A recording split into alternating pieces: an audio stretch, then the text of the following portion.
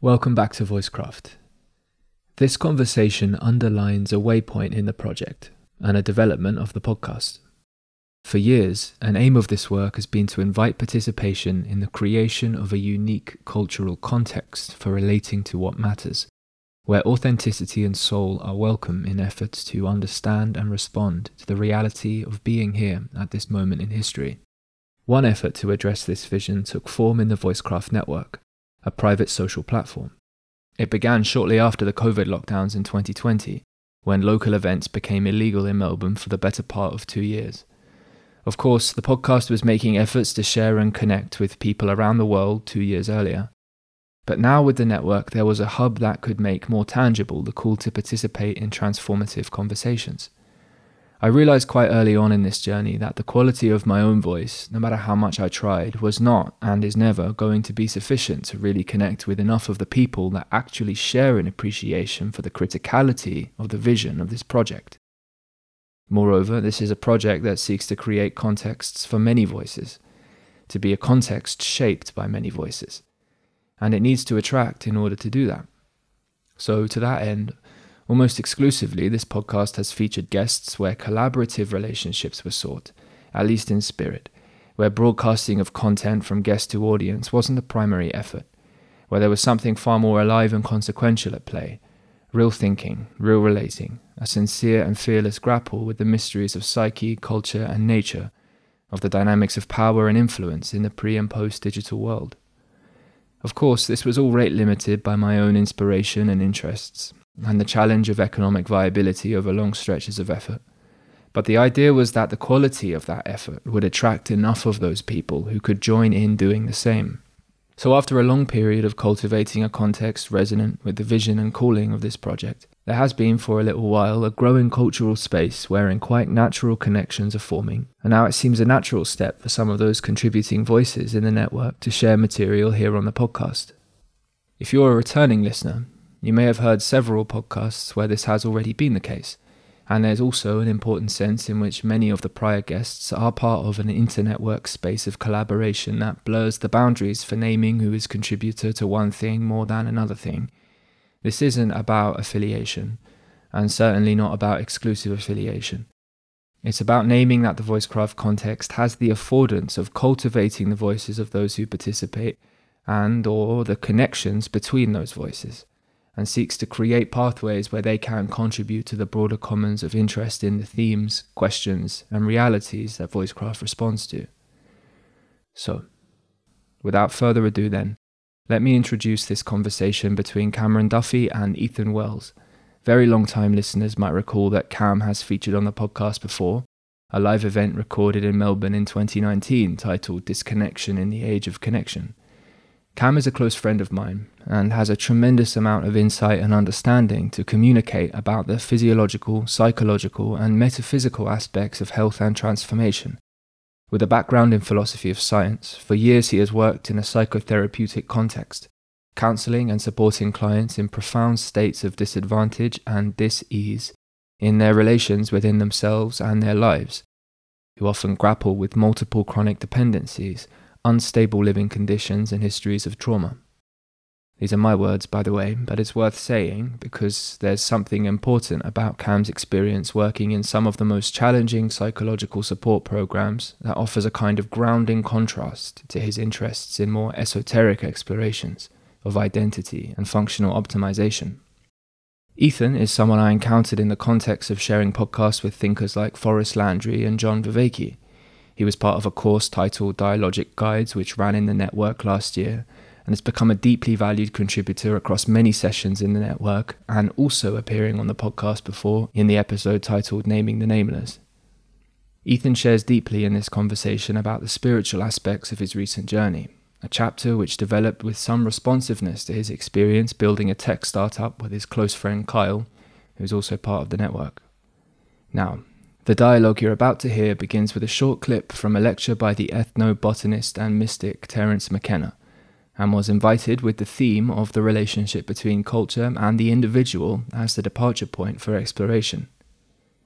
Although Cam and Ethan have been part of multiple group conversations, this is the first time they've dialogued together one-on-one, And so, in part, this was also an effort toward connecting members of the network, and now sharing that effort with you, so that you might recognize pathways towards participating in kind, and if not actively as a network member, then here in this way right now, in an extended presence of effort to recognize the connections among us, and the opportunities for deepening our awareness of the patterns we weave and are woven by. Okay, that's about that. Thank you both to Cam and Ethan. You can find out more about each of them and their work in the world in the show notes. Oh, and the first voice you'll hear after Terence's is Cam's, who asks Ethan what he thought about the clip you're about to hear. Here we go.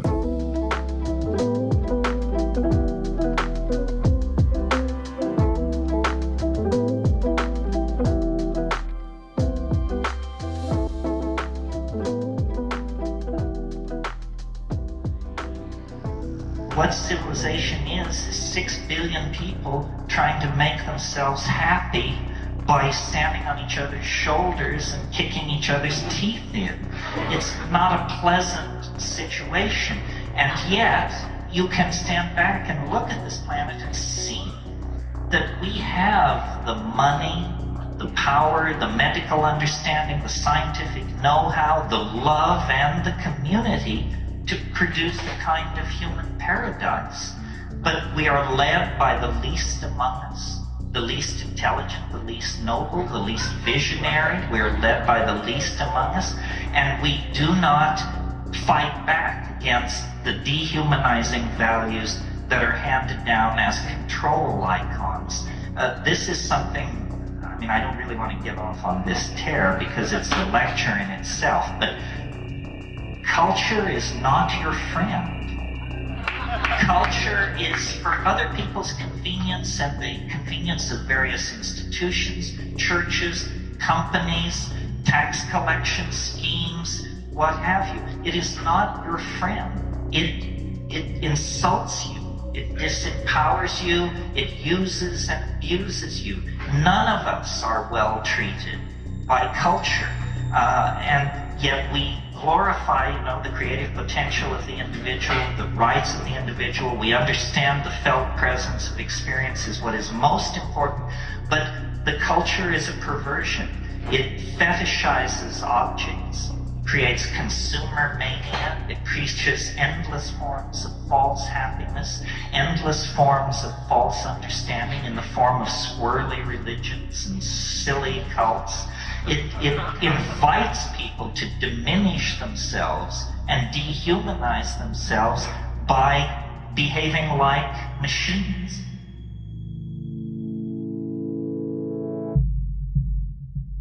What was that like, viewing the video just now? So it's the first time I've actually seen that clip. Okay. And still digesting it. a lot of it resonated. Culture is not your friend. It's interesting, as I watch myself orient towards this conversation, given that we haven't spoken one-on-one and it's in this unique context, there's a lot of internal sort of mixed signals of wait, what do I do? How do I engage in this particular context? But one thing that was coming to mind was in trying to get a sense of you, to try to feel into what we're doing. I have basically two or three things. One is just the little bit of shared group conversations we've had, or maybe seeing you speak a little bit here and there. Then there's this paragraph that Tim sent me when proposing this conversation about you, which was a very wonderful paragraph that made me super excited to have this conversation. And there's a lot of nice things to say, and I felt there was a lot of rich stuff for us to go down. And so I've sort of pulled out that paragraph and wrote some notes earlier today about some of the things that he mentioned that could be areas of shared interest. So that's the second thing. And then the third thing is that he referenced you appreciating that clip in particular. And after watching that clip, I'm like, yeah, like someone that vibes with this clip, I probably vibe with quite a bit. And so, yeah, all of those sort of, I guess, indicators are making me pretty excited about this and eager to see what unfolds. And so I got the sense that there was some resonance with some of those words. I mean, that was quite a strong speech, from someone like Terence McKenna, who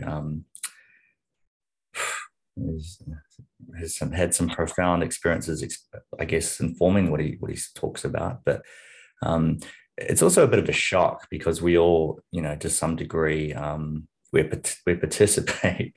We're necessarily participants in different cultural landscapes, and the idea that there's some kind of unconsciousness going on at some level that does not afford recognition of an individual, perhaps, and the dynamics that unfold as a result of that.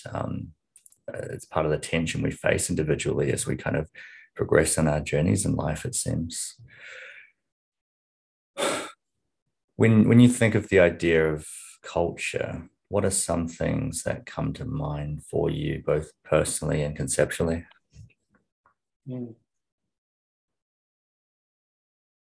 Because first, I like what you said about the way in which we have to participate in culture in order to try and change it. And so that's often on my mind. And for me, that really echoes the dynamic with, and I'll swing back to your question more directly, but the dynamic with sort of like awakening in awareness, or sort of just becoming more conscious and taking more responsibility for one's interior world, has a similar property where like you have to step outside of it in order to actually understand the dynamics at play. But then you also have to step back into it and fully embody and like dare to be in the form, so to speak, as the part. And there's another kind of understanding that only comes from the inside. And so that sort of dual perspective from the inside of whether it's a part of self or part of culture, with the sort of more omniscient, standing back, bird's eye view, is something that's coming up. In terms of culture, what does that bring to mind for me more generally? Oh.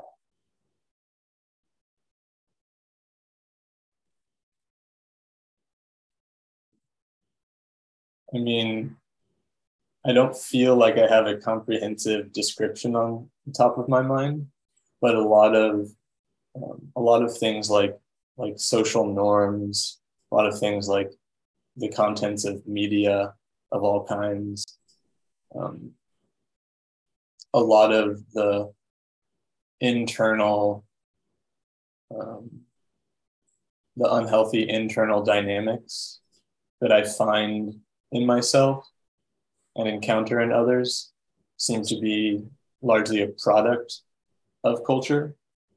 And so that's like the way in which I relate to culture is not your friend.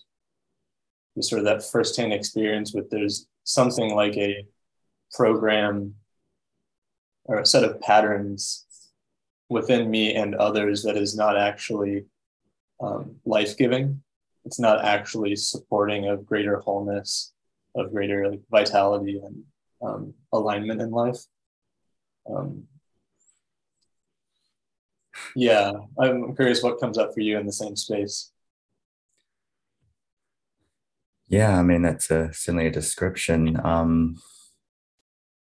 Yeah, there are patterns and there are ways of relating to one another, and there's a kind of a co-identification complex going on. And, there are different, I mean, you can also look at that. This is kind of like a broad cultural system typified by economic and hierarchical aspects there, but there's also obviously niche aspects of culture that kind of fit in with that, obviously, and that's kind of what has to happen to some degree. It's difficult to be completely outside of a kind of a core kind of culture in the economic sense.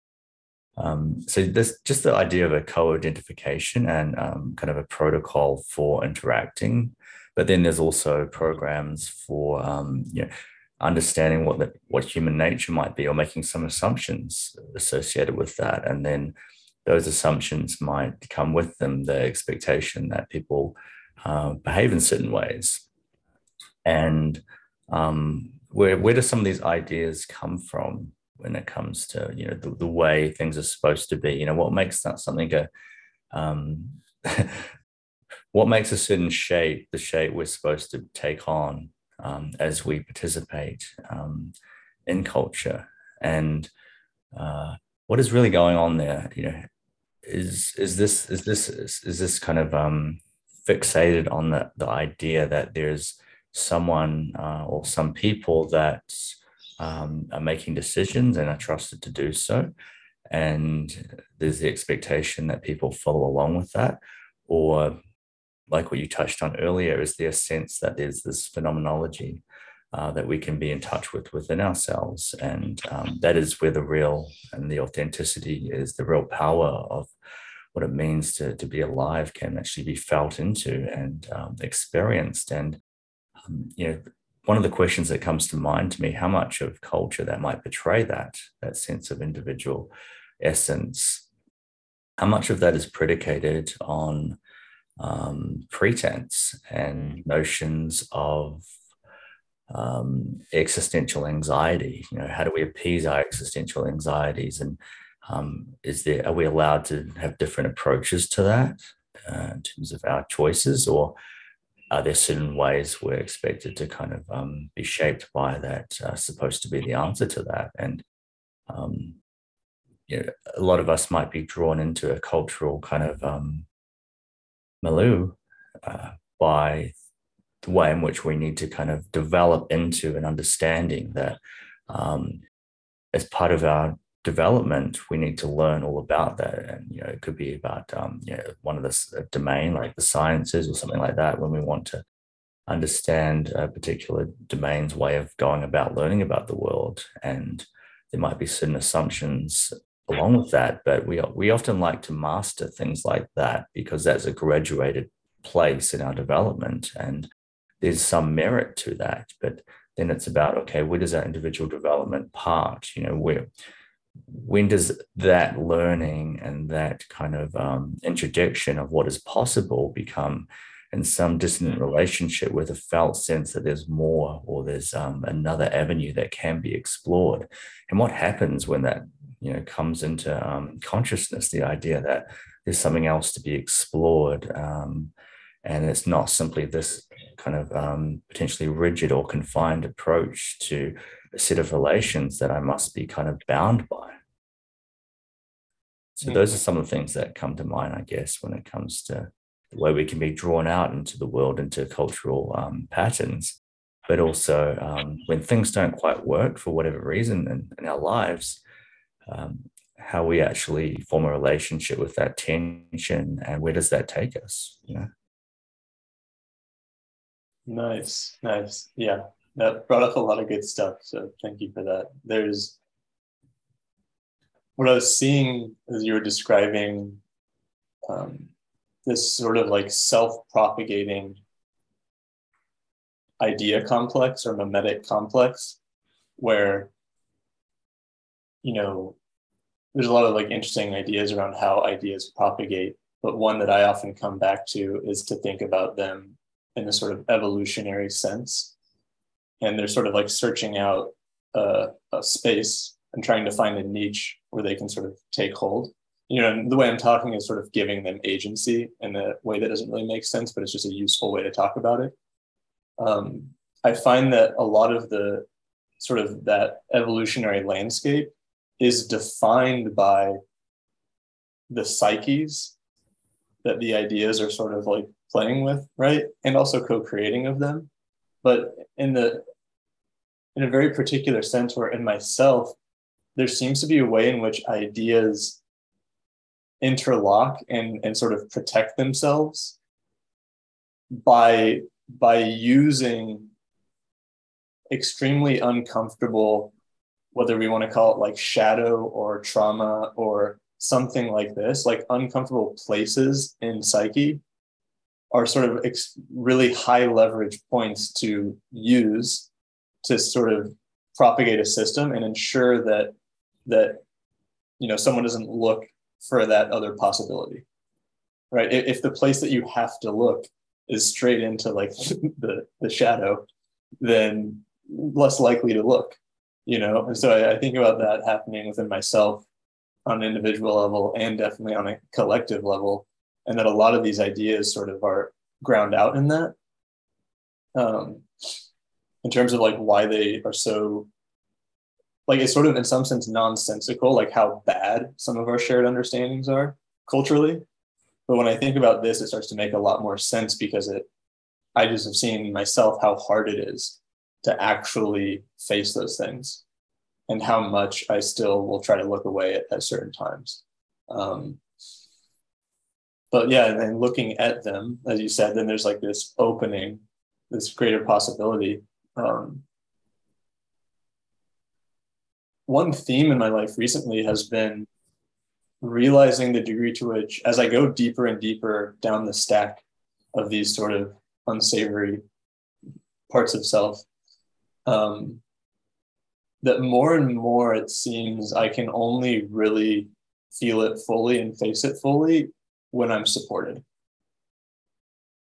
And how this is another self-propagating feature of our culture is that it has a incredible absence of the kinds of containers and rituals and understandings required to face some of like the deepest existential stuff, and to really go there and sort of like, be held and cry it out, and like have those huge sort of releases that people experience often in like really good therapy or in like plant medicine ceremonies and these kinds of things.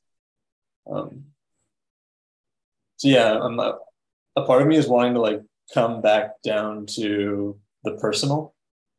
And like, I feel like we just laid out a really great sort of theoretical chunk.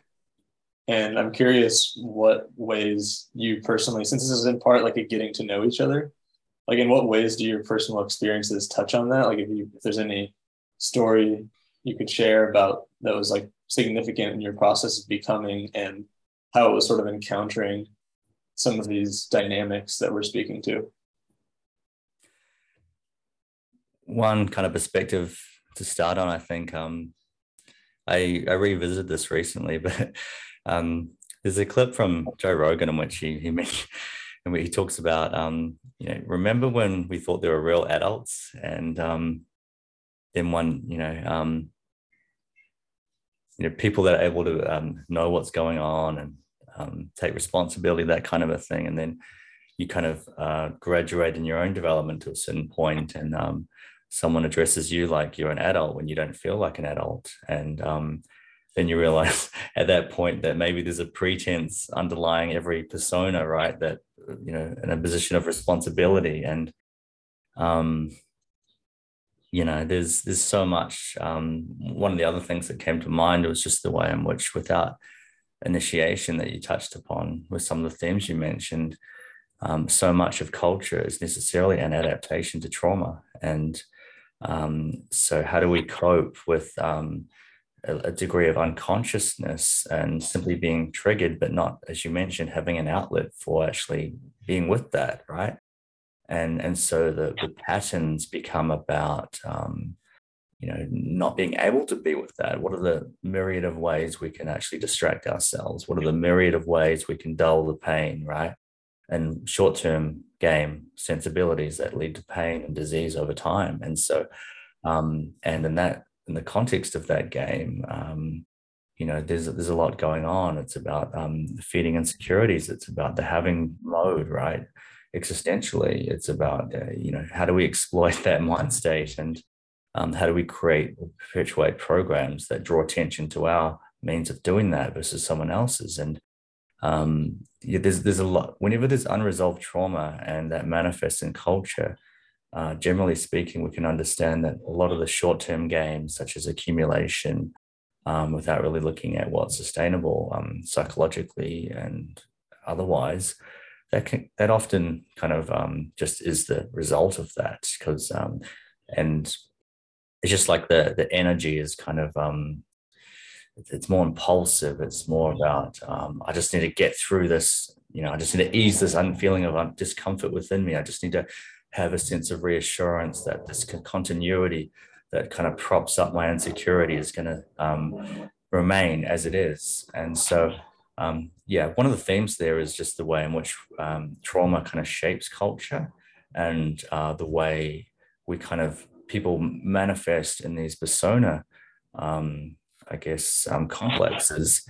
And it's fundamentally in denial of something within themselves. And so if they're going to deny something within themselves, they're going to deny that same thing in someone else. And the norm is going to be about denying, a greater participation. And there's going to be this sense of this unconscious kind of way in which we're supposed to be doing things. And if we don't do that, we're not going to be safe. And just to touch on the personal, a lot of my journey, has been about graduating through a process of both learning the epistemic systems that inform culture, we might say, but also understanding the limits of those and feeling the pain of the limits of those in terms of not being able to resolve my inner pain or my manifestations of, somatic manifestations of trauma. Those kind of shortcomings are not trivial to me. They're major issues that are obviously perpetuating ill health and a lack of a graduated evolution of our sense of who we are and our possibilities. And so discovering the limitations of epistemic systems and the way those manifest in culture, and actually learning to go within and actually go out of certain cultural systems and comprehend what the possibilities are when philosophy becomes more embodied and less about being drawn out into this hierarchy of, schemas and semantics that kind of affix a game in a certain way and fix a sense of what is possible in a certain way. Going out of that is not an easy thing, as you'll be aware. It requires an unbelievable amount of sacrifice of many of those kind of reasonably comforting or orderly co-identification complexes that we put a lot of energy into pursuing. But many people, for the sake of healing and growth, will be drawn out of that, and they'll have to go on that journey. And in that journey, if you're lucky, you might discover that there's far more than what culture would be able to comprehend as you kind of relate to it and learn from culture and more the mainstream, And there are possibilities that we can grow into that fundamentally transform our concept of who we are and what is possible and what we can do with our time and energy in a way that isn't simply being defined by our limitations or our ability to play certain games in a way that's already preconceived. It gives us a sense of alternative and how to actually feel into that as a kind of revitalizing force to some degree.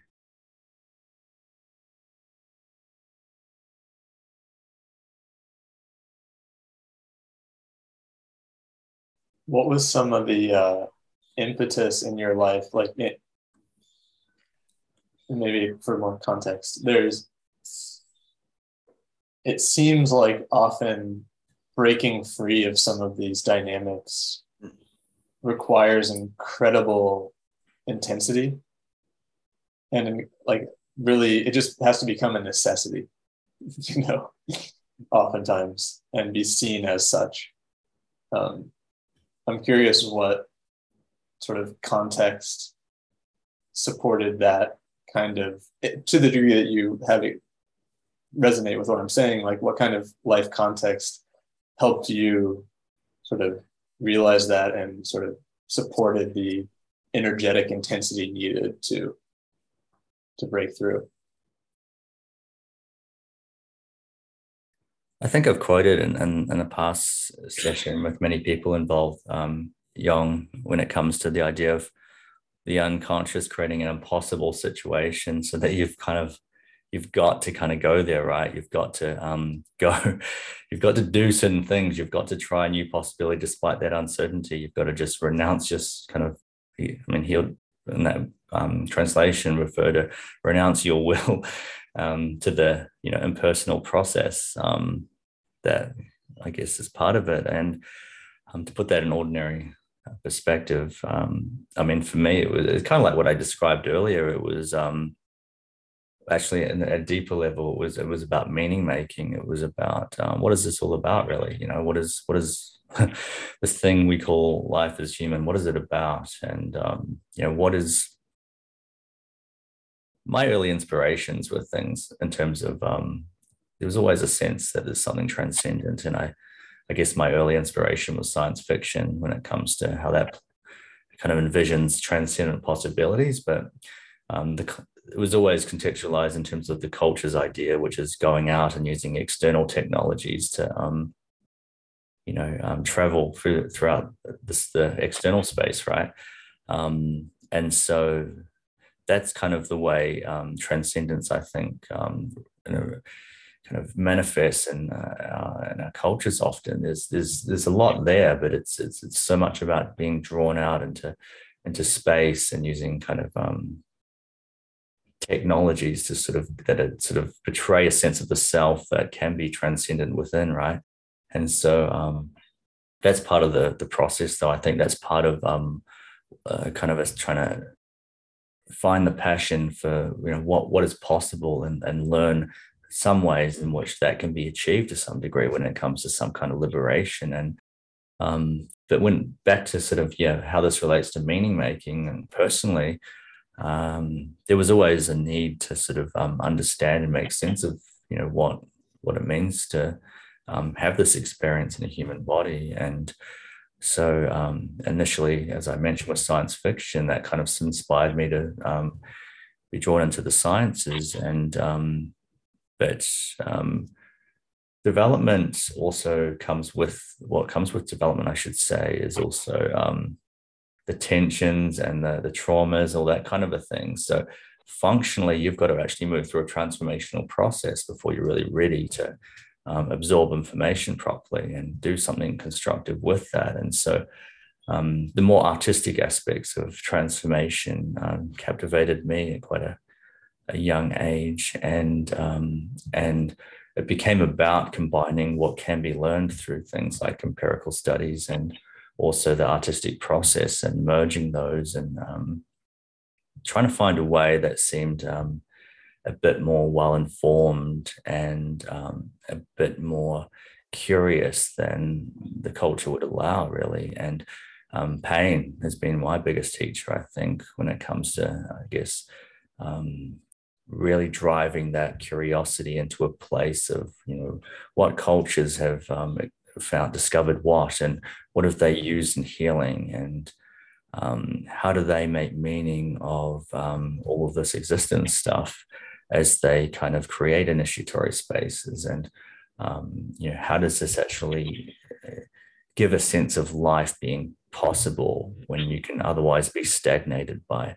different forms of suffering, addiction, whatever it might be that you kind of grabbing onto just to get through each day, before you're able to kind of let go of all of that and just go through a transformative process.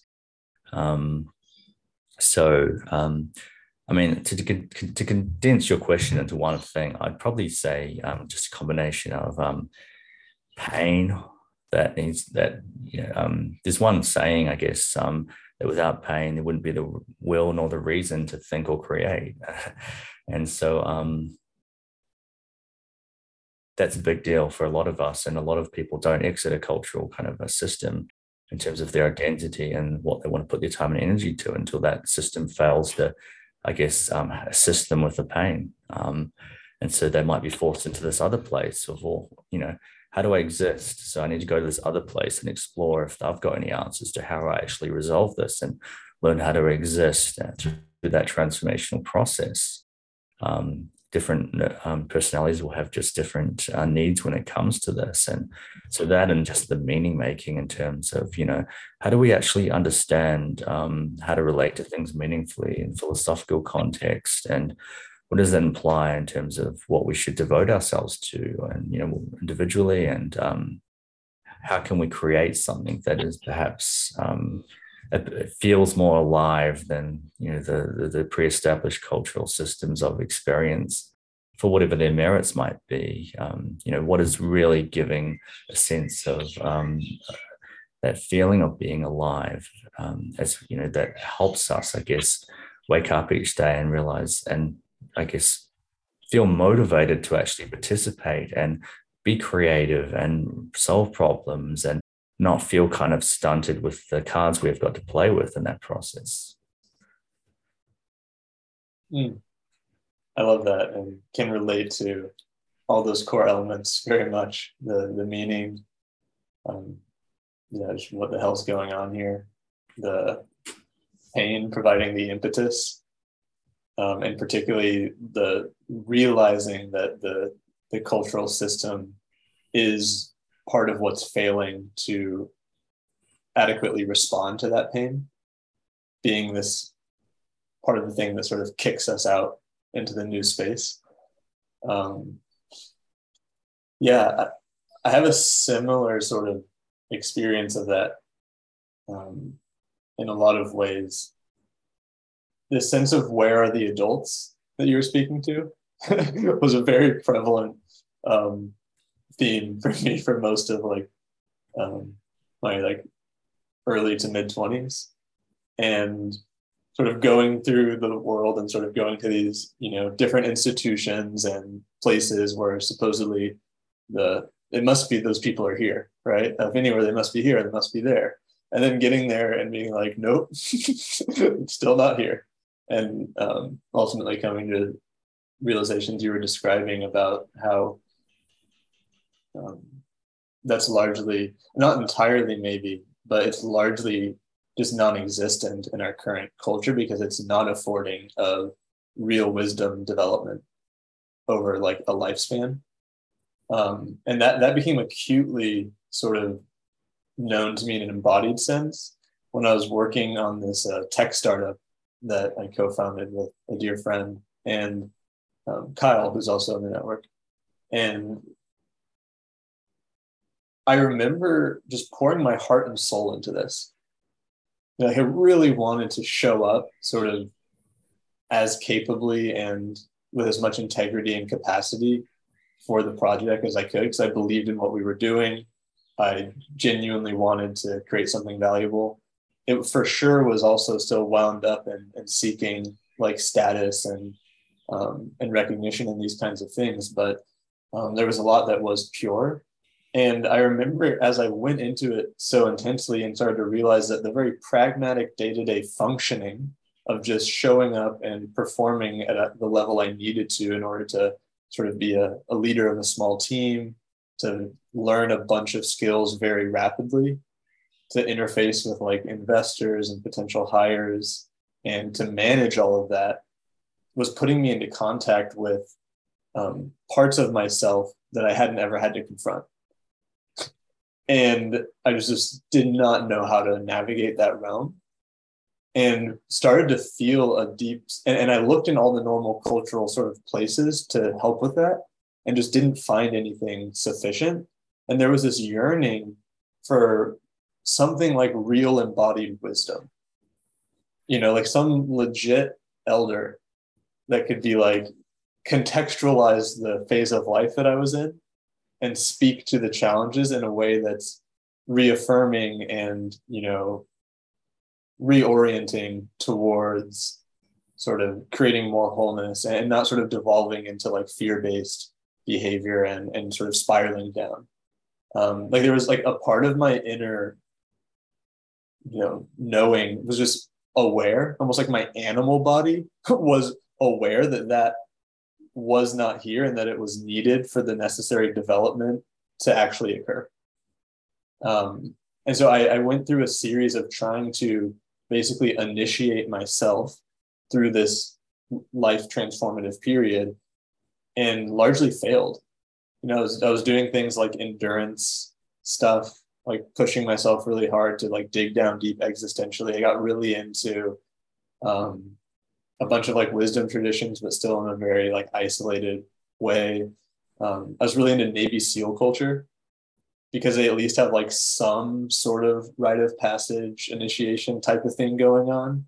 And it's that sort of overly disciplined warrior spirit was sort of one way of coping with the chaos, sort of a doubling down on trying to control everything. So yeah, there's like all of these attempts over a few years to make that transition, and it ultimately didn't really occur, and it more led to something like a simultaneous mental breakdown and spiritual breakthrough. And so in like the day-to-day life, I became there was a massive decrease in just like pragmatic functional capacity. I could not show up in the way I needed to. I had just lost a lot of agency. And at the same time, that breakdown opened up so much room for that possibility space you're speaking to sort of be taken seriously and to like dare to tread in a new direction that was ultimately extremely positive. But yeah, man, the need for sort of life transformative initiations, rituals, and the support and wisdom to go through those is something that's becoming a passion of mine that I think I may try to cultivate for others in the future. And it's directly informed by just experiencing the consequences of not having it.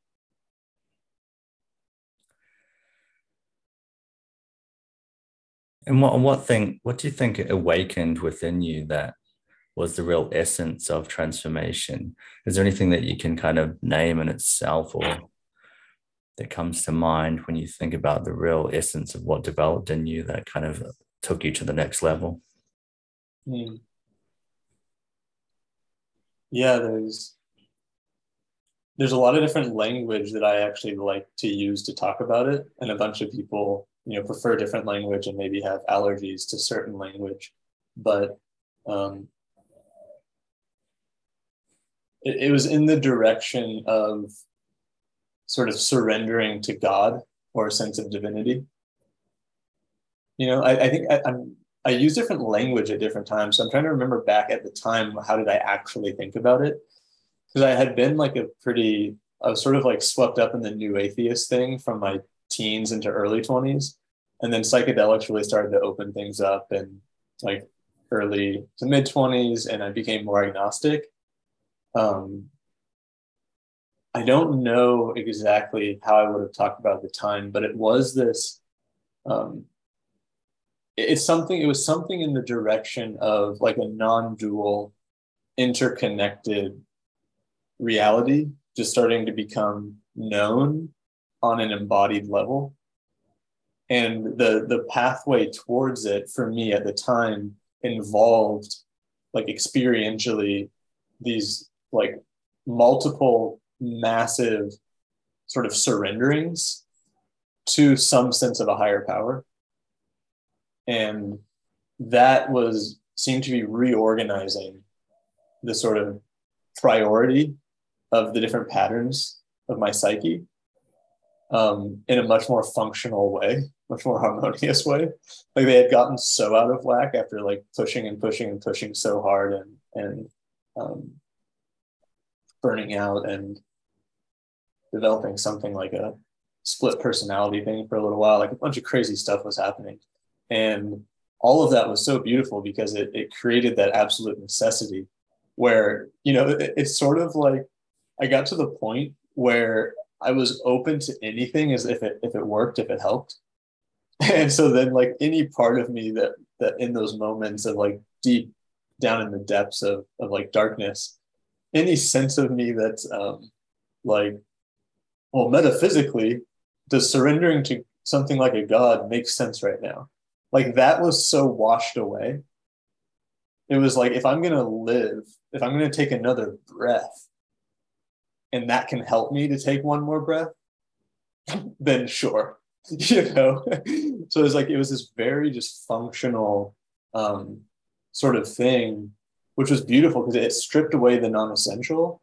And at the time, I probably would have had, like, in the following like 6 months, I probably would have had relatively closed-minded and in some ways dogmatic beliefs about the particular ways that I thought about divinity, because of how much that way of thinking was giving me a life raft.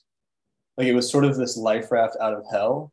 And I think I was very attached to it in some sense. But then it was sort of like necessary, and in some ways just developmentally what was needed.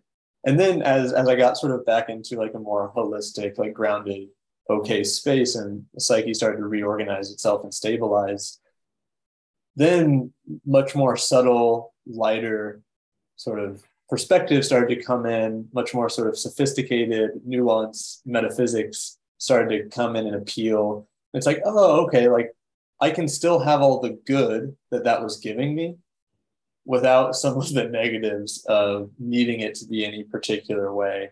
It's like and understanding why the part of me feared letting go of that particular understanding because of how essential it was. And so it gave me a lot of empathy for the more dogmatic religions, because I think there are just like the people that sort of engage in that with all the issues that we're all well aware of.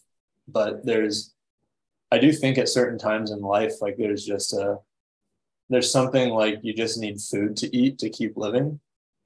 And that these different narratives and understandings can be that food, and they can be a bridge to a level of stability where one has the luxury of engaging in more sophisticated, like multi-perspectival approaches to divinity.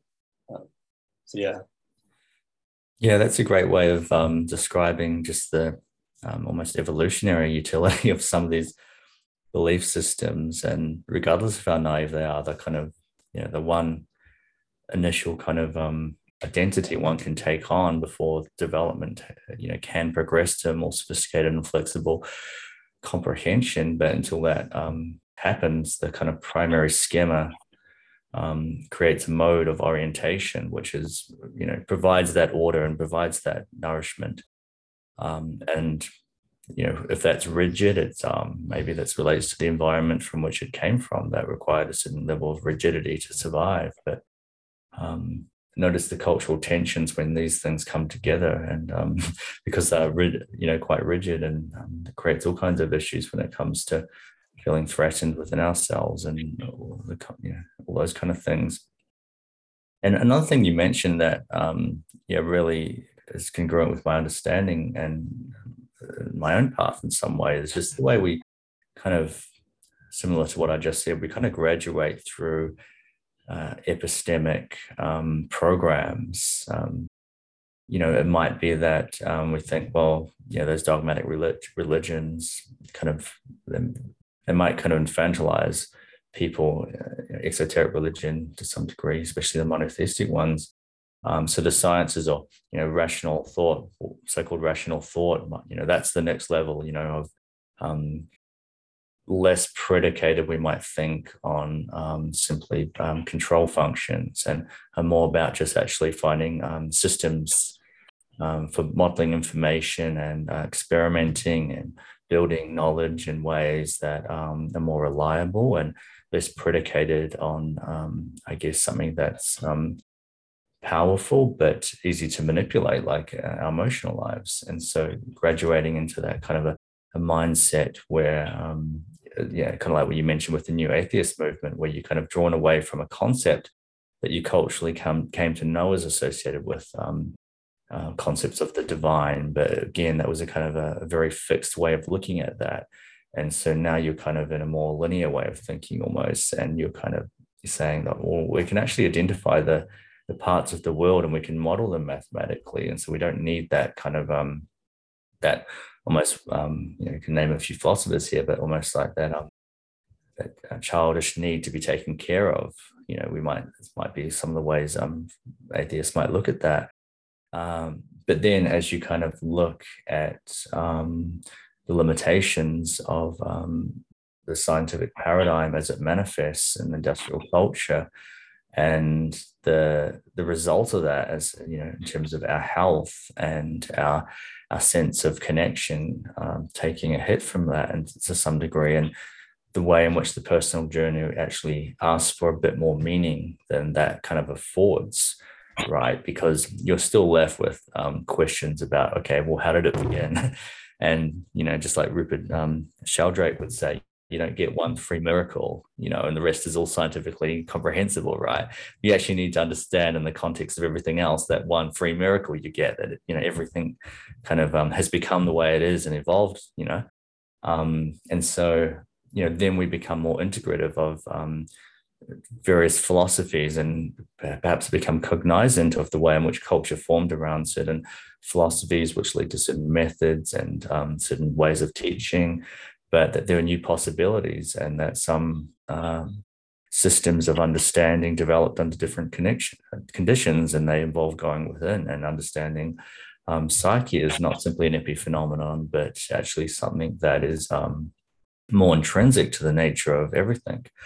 And interestingly, in the last 100 years or so, many people looking at the tiniest bits and pieces we can model mathematically in the quantum fields have actually realized that, well, something is going on where our potentiality is kind of forming and in a way that's just detectable when we can detect either, momentum of a wave function or its position, and just some of those weird logical paradoxes. It's like, well, we actually need to actually consider a lot of what happened in the East when it comes to how things were understood when we arrive at paradox. And a lot of this kind of brings us to the point of realizing that, well, maybe things are not simply the way when we get drawn out into viewing them a certain way through our culture.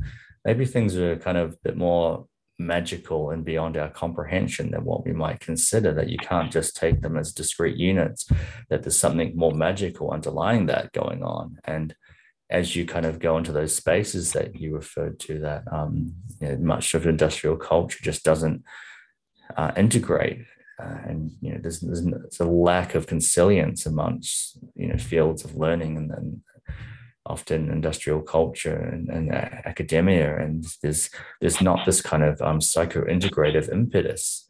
But as you go to those spaces where traditions have actually harnessed processes for enabling that, we then learn that, wow, when we shut off that default mode of our brain, new possibilities can be realized, new configurations of how everything kind of comes together and can be understood.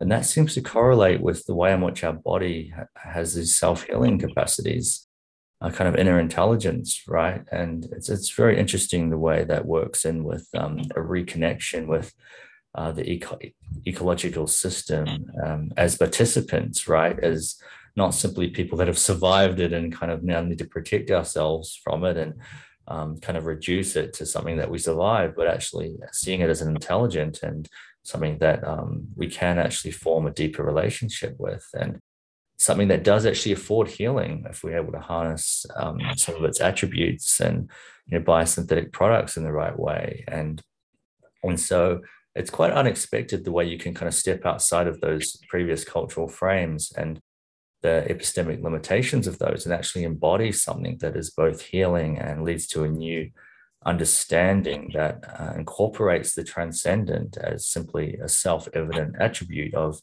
that which manifests, and leads to our individual journeys and leads to paradigms changing throughout history as people, I guess, come up with new possibilities. I mean, modern science seems to have been unpacked as a method from Rene Descartes having a dream in which an angel supposedly appeared to him and said the way to master nature is through number and measure, right?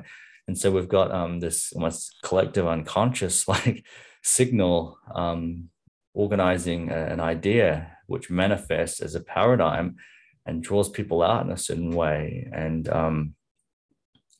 therefore the power of the unconscious is an initiation point, just like that one free miracle with the universe being created. There's these mystical elements that people are reluctant to form a relationship, probably because, as you mentioned earlier, the shadow aspect and the unconscious in general is so intimidating. It's so intimidating to actually entertain the collapse of our model of, the ordered systems of operating in the world, and actually kind of try and be with a new formation, a new creation within ourselves as we kind of come to terms with all these things and entertain new possibilities. But it seems to be the challenge of the journey, that really to actually figure out what is possible and what that implies, and how that shapes our identity as self-transforming agents capable of incredible things.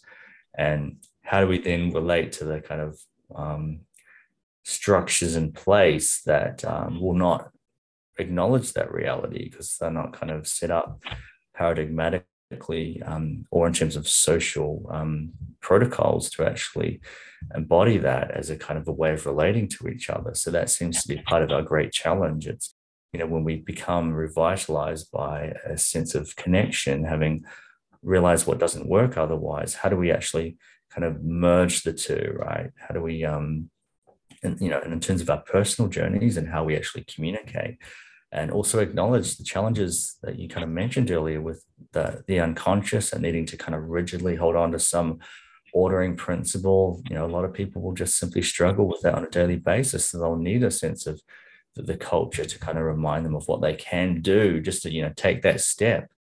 And so, we're kind of in these different places. And it seems like what we share in common, though, is coming back to breath, and that, I guess, that sense that beyond all these appearances, there is some kind of unifying principle that you referred to earlier, that kind of this non-dual thing that is barely comprehensible, but has a kind of hope in it as we form a relationship with it and become inspired by that.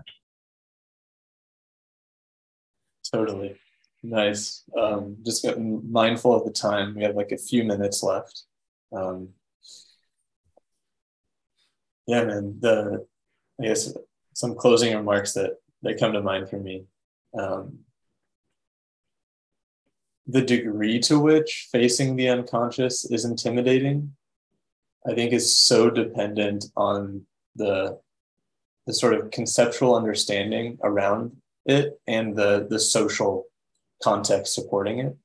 Like, I imagine it would still be scary for sure, but if the wisest, most respected, admirable people that I knew were able to say, hey there, hey young man, what you need to do is something like face the unconscious, but it's very clearly directly tied to the fulfillment of your highest aspirations. Like, everything you want, everything you value, everything you hope for is through that. And while it's going to be scary and it's going to be hard, there's no way around that. We're going to hold you through it.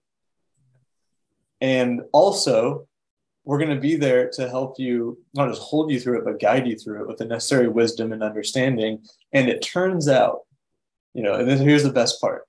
It turns out, young man, that when you look into the deepest, darkest fears, they kind of just dissolve. And you realize a lot of it really is something like an illusion.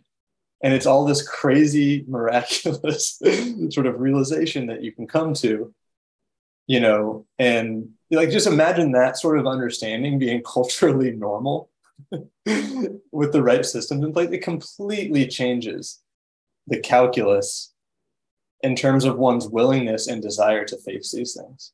And so, yeah, I guess I'm just excited about creating communities with the understanding and capacity to do that, and to have those be, the seeds of the culture that's actually a little bit more sane. So I'll leave it there. In terms of like just closing, like wrap up thoughts on what we just did. One, this was a lot of fun. It was cool to get to know you, like sort of for the first time in a recorded context, and explore ideas and our personal experiences. So thank you for being up for this. And I'm also feeling a lot of gratitude for Tim for sort of thinking of this and thinking of us potentially enjoying it and then proposing it and setting up all the logistics and all that. So shout out to Tim as well. Hey, Did you have a power nap? Did you? Amazing. Yeah, I don't know what the fuck you guys spoke about. I was playing FIFA. No, I was sitting. I was listening, of course.